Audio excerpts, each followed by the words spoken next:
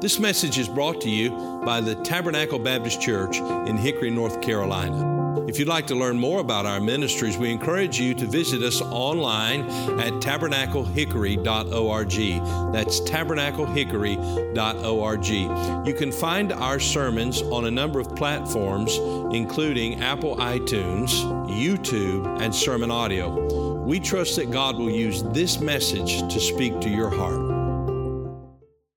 I'd like for you to take God's Word and go with me to the Gospel according to Mark. And I believe the Bible is the Word of God. Do you? And I believe that the reason that we are in the condition spiritually that we find ourselves in our churches and in our nation is because we have neglected the Bible. And the centerpiece of what we're doing in our church ought to be the ministry of the Word of God, the preaching and teaching of the Bible. And it is the Scripture that is sufficient to bring men to salvation. And it is the Scripture that is sufficient to transform lives and help men and help women and young people to grow in the grace and knowledge of the Lord and to be that all that God desires for them to be. There's only one book that is able to do that in our lives. That is the Bible. And it's amazing to know that God has chosen to do that through the written Word. And so may God help us to be students of it. I have a conviction about the sufficiency of the Scripture. And we need to know more of it, not less of it. And may God help us. There's so many things, aren't there, in this world that pull at us, that are a distraction to us. And may God help us to be students of the Word. Now, having said all that, God willing, I'm going to preach through the Gospel according to Mark. And that's good news. The even better news is I'm not going to do it all today. But I want us to look together in Mark chapter 1 and verse number 1. And we'll read one verse. And then I want to share some thoughts with you. And by the way, I hope you'll be the kind of person that brings some notepads and some paper and some pencils and pens with you.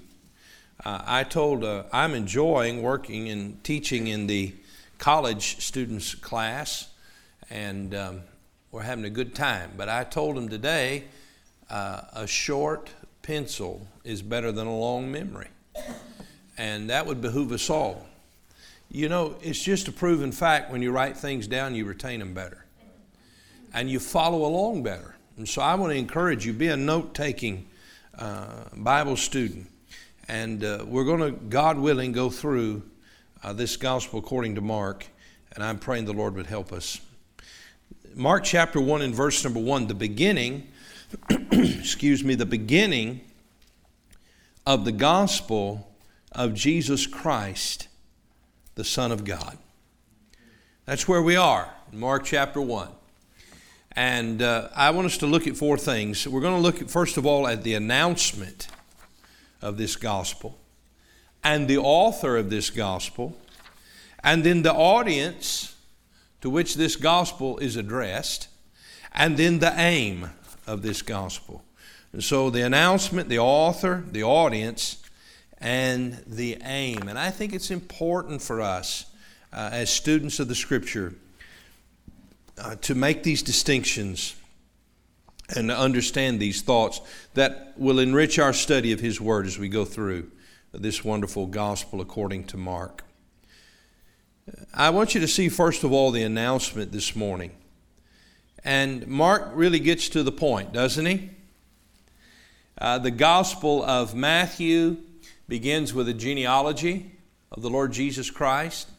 And that genealogy, of course, leads to David and showing that Jesus Christ is the rightful king. He is the rightful heir of David to rule on the throne. And so we see that Jesus is the Messiah, the King to sit on the throne. And Luke begins his gospel by tracing that genealogy. And that genealogy goes all the way back to Abraham and, of course, to Adam. And showing that Jesus Christ is not just the king, but he is the Son of Man. And then you have the gospel according to John. And John traces his genealogy further than that. He goes all the way back to the beginning. In the beginning, God. And he begins there at the beginning in Jesus Christ, the Son of God, co-equal with God, co-existent with God, co-eternal with God. And we see the beginning there. And we see the Lord Jesus in the beginning. And so that gospel shows that Jesus is not just the King, not just the Son of Man, but He is the Son of God. And then we come to the gospel according to Mark, and this is the gospel of action. The word that we'll find often in this gospel according to Mark is the word immediately, or oftentimes we'll find the word straightforward. And we see that the Lord Jesus Christ is active. And we see Him portrayed here as the servant. As the servant. And so, as we understand these Gospels, as we gain a greater knowledge of them, we see that Mark begins here with a simple announcement, not with a genealogy, but just a simple announcement, but a powerful and profound announcement, is it not? The beginning of the gospel of Jesus Christ, the Son of God. Now, the word gospel means good news. Boy, we certainly need some good news in our world, don't we? And here we find some good news that comes into a world filled with bad news. And the listeners, the audience, the readers of Mark in that day, in that first century, would have immediately recognized this word gospel as a term that would not only bring good news, but it would especially bring the news that a new emperor, a new monarch, a new king had been coronated and was now in authority. And so in this announcement, we find here the announcement of a new king. And that king is Jesus Christ. But friend, He's not any ordinary king. He is the Son of God. I want you to go with me to Mark chapter number 8. Mark chapter number 8 and verse number 27. In Mark chapter 8 and verse number 27, we see a very pivotal and transitional statement in this book. And it really leads us all to a question that we must answer. Mark chapter 8 and verse number 27, the Bible said, "And Jesus went out and His disciples into the towns of Caesarea Philippi. And by the way, He asked His disciples, saying unto them, Whom do men say that I am?" Now Mark begins with this announcement. Jesus Christ, the Messiah, the Anointed One. That's what the word Christ means. The Son of God. He is the servant. He is the sovereign King. And so the Lord Jesus Christ asked His disciples, Whom do men say that I am? As you walk about and you deal with people and you visit your family, He's saying to these disciples, and as you minister to people, who are people saying that I am? By the way, that is the most important question you can ever answer. Whom do you say that He, Jesus, is? Verse 28, they answered, John the Baptist. But some say Elias, and others one of the prophets. And He saith unto them, But whom say ye that I am? You see, the disciples said, the people say of you, Jesus, that you're John the Baptist, the risen John the Baptist. Some say that you are Elias or Elijah, and others say you are one of the prophets. That's who the people said. But He asked them, Who do you say that I am? Notice the answer that Peter gives in verse 29. And Peter answereth and saith unto him, Thou art the Christ. We find in the other gospel records that Peter says, Thou art the Christ, the Son of the living God. This is the confession upon which the church is built, that Jesus Christ is the Son of God. And the question comes to you today, who do you say that Jesus Christ is? Do you say that He's the Son of God? And so we see the announcement as it is given in the midst of all of the negativity, in the midst of all of the bad news. The announcement is given that Jesus Christ is the Son of God. And as we study the gospel according to Mark, we're going to see the Lord Jesus Christ revealing Himself to a lost world through His service to His Father and to humanity. The Lord Jesus Christ comes as a servant, and He serves humanity. And then as we continue through our study, we see that not only does He reveal Himself as the Son of God through His service, but we're going to find that He reveals Himself as the Son of God through His sacrifice on the cross of Calvary. The atonement that He made for you and I when He went to the cross and shed His blood for your sin and for mine. And He reveals Himself as the glorious Son of God. And the question comes, whom do you say that I am? And so we see, first of all, here the announcement. I want you to see the second thing, and that is the author. In my Bible, above the beginning of this epistle, this gospel, it says the gospel according to St. Mark. We understand that Mark is unnamed in this gospel record.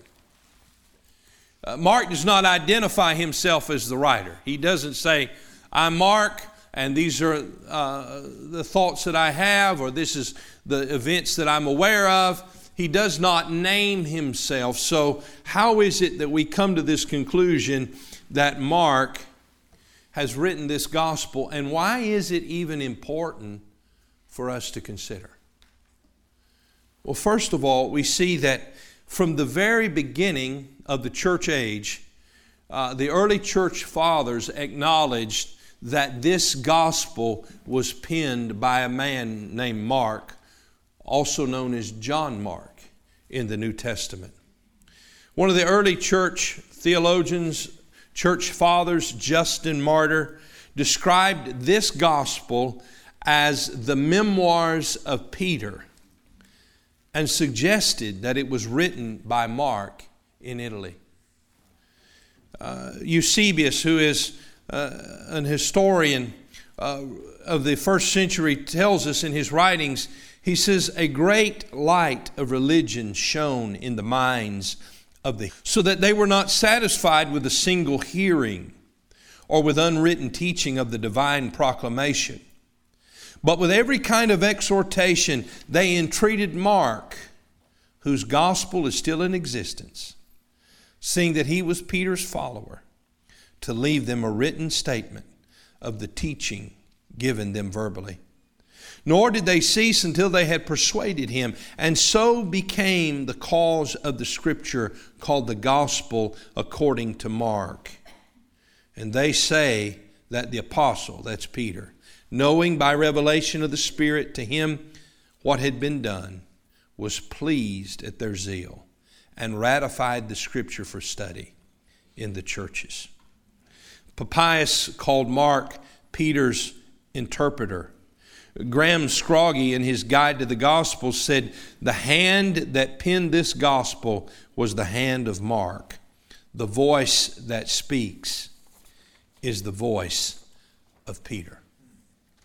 You see, what we find is that Mark became a companion of Peter. He was an understudy of the Apostle Peter. And what we're learning here is that as Peter shared the stories of his personal existence, his personal relationship, and his personal interactions, the things that he saw the Lord do with his own eyes, the things that he heard him say with his own ears as he recited those stories to the first century believers.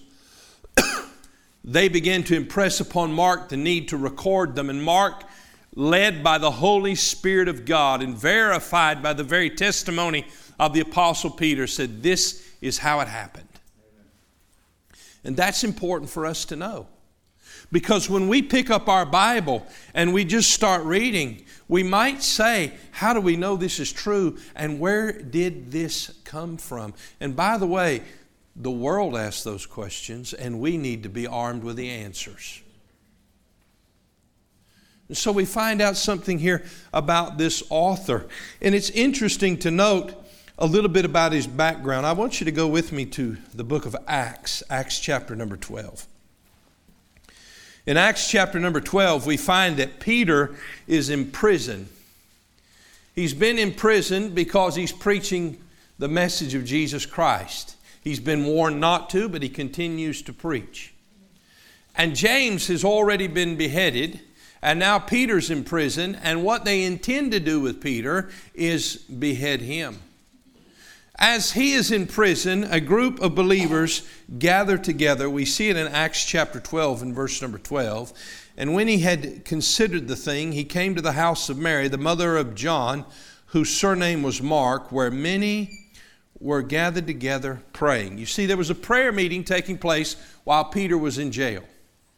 And if you know the story, you know that the angel of God came and awoke Peter and freed him from his shackles and led him out of the prison into the street. And when he left that prison, he went to the house that we find here in Acts chapter 12 and verse 12. He knocked on the door at the gate and said, "This is Peter, let me in."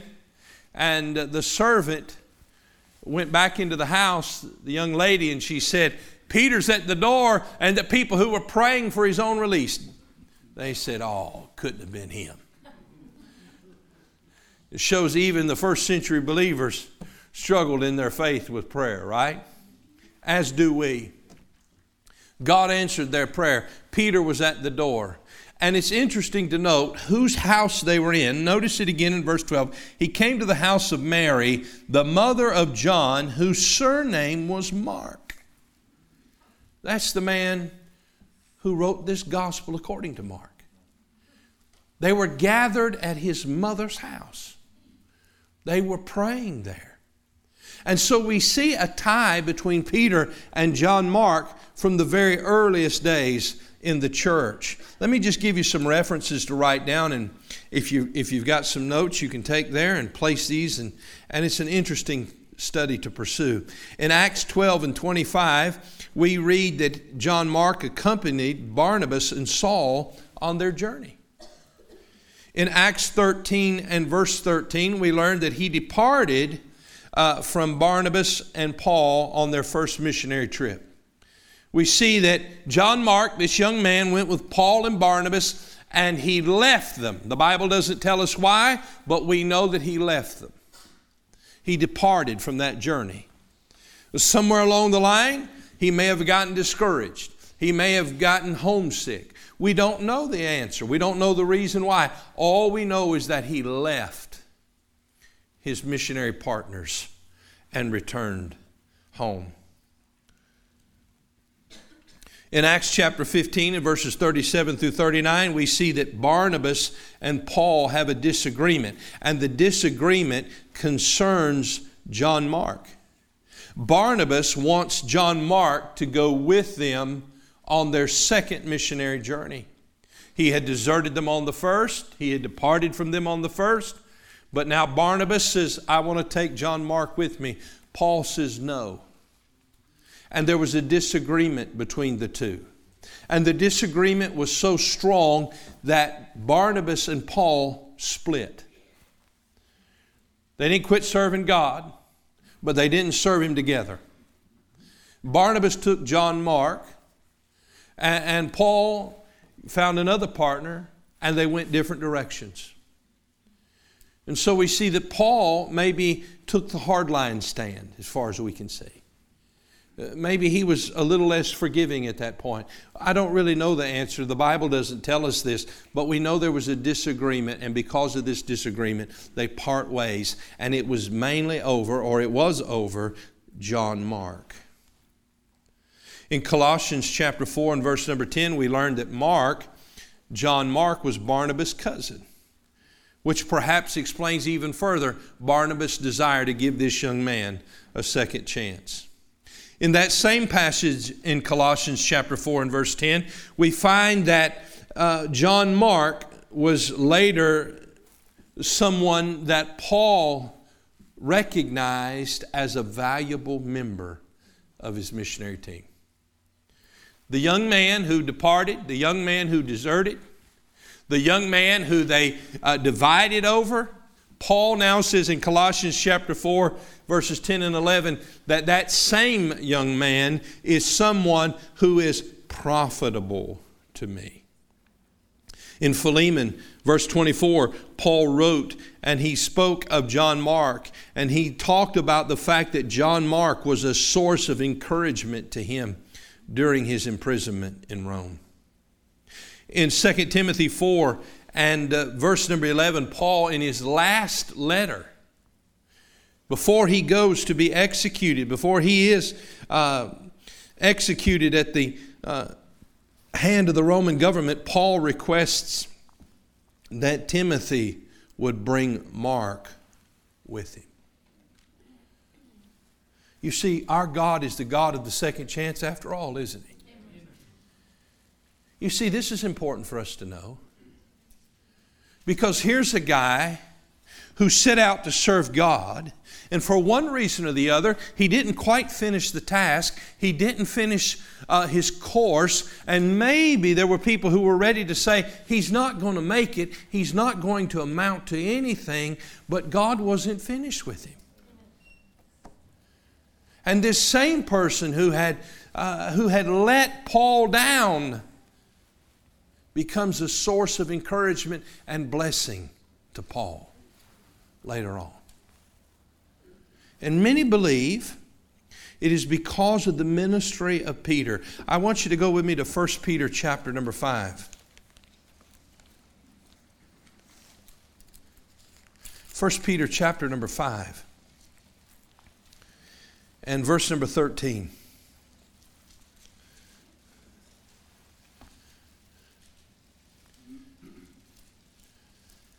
In 1 Peter chapter 5 and verse number 13, Peter is concluding this epistle. And I want you to see what he says in verse 13. The church that is at Babylon, elected together with you, saluteth you, and so doth Marcus. There he is. What's the next two words? My son. You see, we get a glimpse here into the relationship that Peter and Mark had. Sure, he refers to him as a son in the faith, but he also refers to him as a son, a father to a son, a natural father to a natural son. Now, he was not his natural son, but what he is describing for us is the very nature of his relationship with this young man and how much he loved him. Now, let me ask you a question. Who would be the prime person to help a young man who had departed in the midst of his missionary journey, who had failed in his first attempt? Who would be the perfect candidate to help him but a guy named Peter, who denied the Lord 3 times?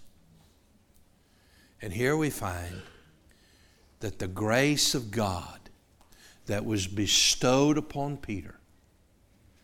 You remember when the Lord Jesus arose, He said, you go tell Peter. He called him by name. I'm alive. And He asked Peter 3 times, do you love me? The same one who had denied Him 3 times, He gave him an opportunity 3 times to affirm to him His love. You see, Peter was restored by the glorious grace of God. And as one who had been restored, he was able to take somebody like John Mark alongside him and tell him, he'll forgive you. God's not finished with you. This thing's not over. And we see how the grace of God worked in the life of this young man, John Mark. The deserter, the liability in ministry, who was considered now profitable, a son and a fellow servant. Someone has said that Peter's influence undoubtedly helped Mark overcome the weakness and vacillations of his youth so that he could faithfully accomplish what God called him to do. You know, some of you have been through some things and you can help some people. And I want to encourage you to do it. Put your arm around them. Take them to lunch. Invite them to your home. Ask them if you can speak with them. And give them a word of encouragement. God used Peter to encourage Mark, the author. Then I want you to see a third thing. That's the audience. This is interesting to note. We see that Mark's gospel and his language is distinctly Roman. John Phillips says, scholars tell us that Mark's Greek is rough and ready, but admirably suited to the slaves and freed men who formed some of the earlier Christian congregations of Rome. You see, while Matthew is writing to the Jews to convince them that Jesus is the king, and Luke is writing to the Greeks, and John is writing to the saints, Mark is writing to the Romans. And Mark is writing in the language that the slaves and the freed men of Rome can understand. I think of what he said in Mark 12 and verse 37 when he said, the common people heard him gladly. Aren't you glad that our God speaks to the common people? Hey, I'm one of those. Maybe I'm a little bit on the weird side of the common people. I'm not sure. But I'm glad he speaks to the common people. I'm glad that God loves all men. And he came to make the payment for the sin of all men. That he came to communicate to all men, not just a special class. That world which was divided in that way in that time. Slavery was an accepted practice. And slavery was not just delegated or relegated to one particular race. It involved a number of people across ethnic backgrounds who were servants and slaves in the Roman Empire. And Paul writes to them, or Mark rather, writes to them in a language that they so readily understand. The gospel, according to Mark, is written in the language with terms, calculations of time, and an explanation of Jewish customs which would help a distinctly Roman audience, because God wants to speak to the Roman slave and to the common people. And God wants to speak to you. And he has gone to the great trouble of inspiring men over a course of hundreds and hundreds of years to record his word.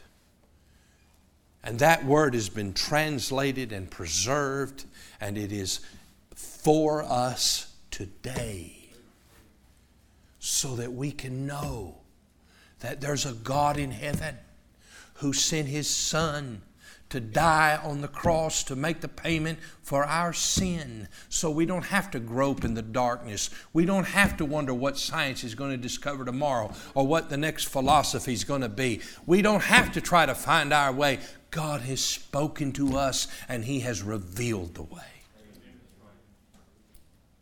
You see, we see the announcement. Jesus Christ, the Son of God. That's good news.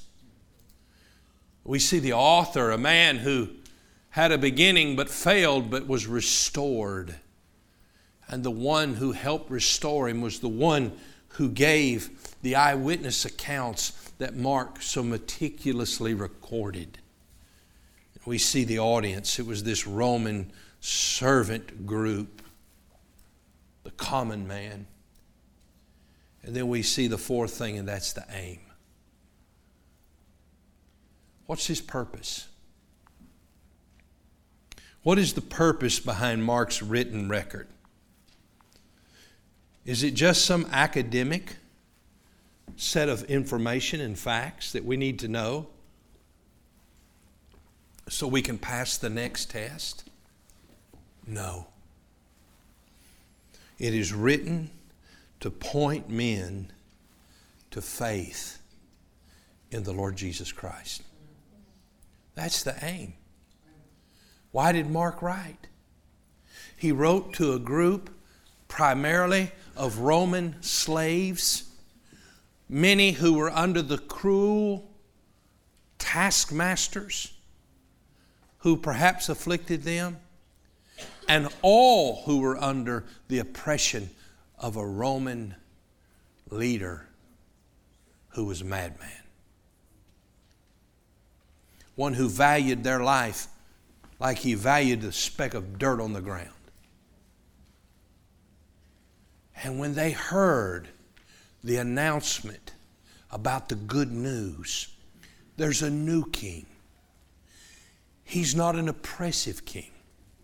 He's not a king that wants you to do something for him. Oh no, this is a good king, a loving king, a righteous king, a holy king who will do something for you. He wants to serve you, and He wants to save you, and He wants to deliver you. He wants to free you. Oh, I can imagine putting myself in the shoes of a Roman slave with no freedom, with no future, with no hope.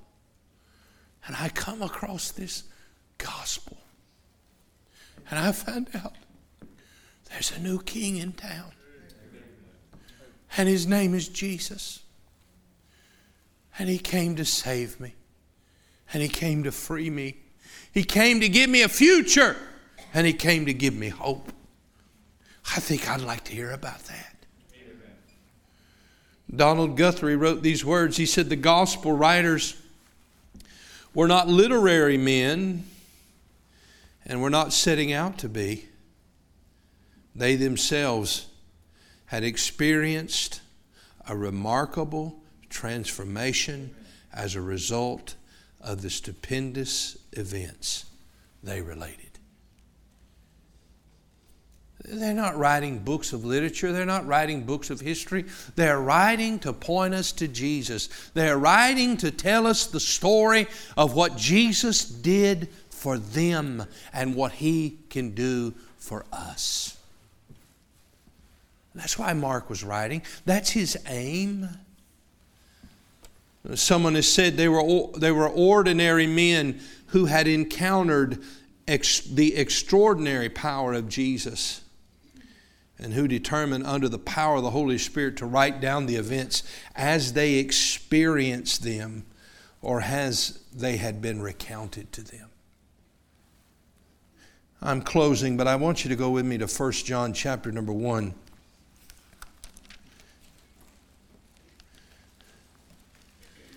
Again, ordinary men who encountered the extraordinary power of Jesus and determined under the power of the Holy Spirit to write down these events as they experienced them or as they had been recounted to them. And of course, Mark is relying upon the testimony of the Apostle Peter. And we get a little glimpse into this process, and we see what John said for us in 1 John chapter number 1. John the Apostle wrote these words. He said that in 1 John 1 verse 1, that which was from the beginning, which we have heard, which we have seen with our eyes, which we have looked upon, and our hands have handled of the word of life. Can I tell you that these guys weren't dealing in concepts and ideas? They were dealing with reality. They weren't sitting around in a think tank trying to figure out what God would do if they were Him. No, they saw Him with their own eyes. They heard Him with their own ears. They handled Him. And they have written to us this gospel record. Notice what Peter said. In 2 Peter chapter 1 and verse number 16. And this is very important because we understand it is God who uses Peter and the relationship that Mark had with Peter to record what we read in this gospel according to Mark. You see, I want our young people to understand this Bible's not just some figment of the imagination. This Bible was written by men who knew God firsthand. And the historical accuracy of this book and the inspiration of this book cannot be debated or defeated or questioned in such a matter as to lose its credibility. Because this book has proved to stand under the scrutiny of man. The Bible says in 2 Peter chapter 1 and verse 16, for we have not followed cunningly devised fables, when we made known unto you the power and coming of our Lord Jesus Christ, but were eyewitnesses of His majesty. You know what we have? We have the eyewitness account. We have it firsthand. One theologian writes and says, the gospel records appeared in a time frame of about 30 years after the death of Jesus. This gospel, according to Mark, many believe was the first gospel written. And it appears within 30 years after the crucifixion of the Lord Jesus. And so when it was written, many of the eyewitnesses who saw these things were still alive. And they had every opportunity either to affirm or to deny the things that were written. And yet, we have no record that anyone ever came forward to deny them. You see, the aim is given to us that this gospel reveals to us the news of a Savior. And we can rely on the accuracy of this gospel to reveal Him to us and how that we may know Him. And so I come back to you with the question we noted earlier. When Jesus said to His disciples, "Whom do you say that I am?" Have you ever been confronted with that question? Who do you say He is? Well, some say you're a prophet. Some say you're so-and-so, a religious leader, an example for us to follow. All those things might be true to a degree, but they're not true to the fullest extent. Who is Jesus? He's the Son of God. He's the way, the truth, and the life. He's not a way. He's not part of the truth. He is the way. He is the truth. He is the life. And no man cometh unto the Father but by Jesus. You say, what's your aim, Mark? I'll tell you what my aim is. It's I want the people to know that Jesus is the Son of God so that they can experience the grace and forgiveness and mercy of God, so that they can be freed from bondage, so that they can have a future and a home in heaven. That's the aim. And as we study through it, we pray that God would help us. My question for you is, who do you say He is? And if you've not answered that question, then I want to encourage you today, with Peter, to confess Him as Lord and Savior. Thank you for listening to this message from Tabernacle Baptist Church. We pray that God has used His Word to speak to your heart today. If you'd like to learn more about the ministries of Tabernacle Baptist Church, you can go to our website, tabernaclehickory.org. That is tabernaclehickory.org. There you'll find additional resources that we pray God will use to be a help to you.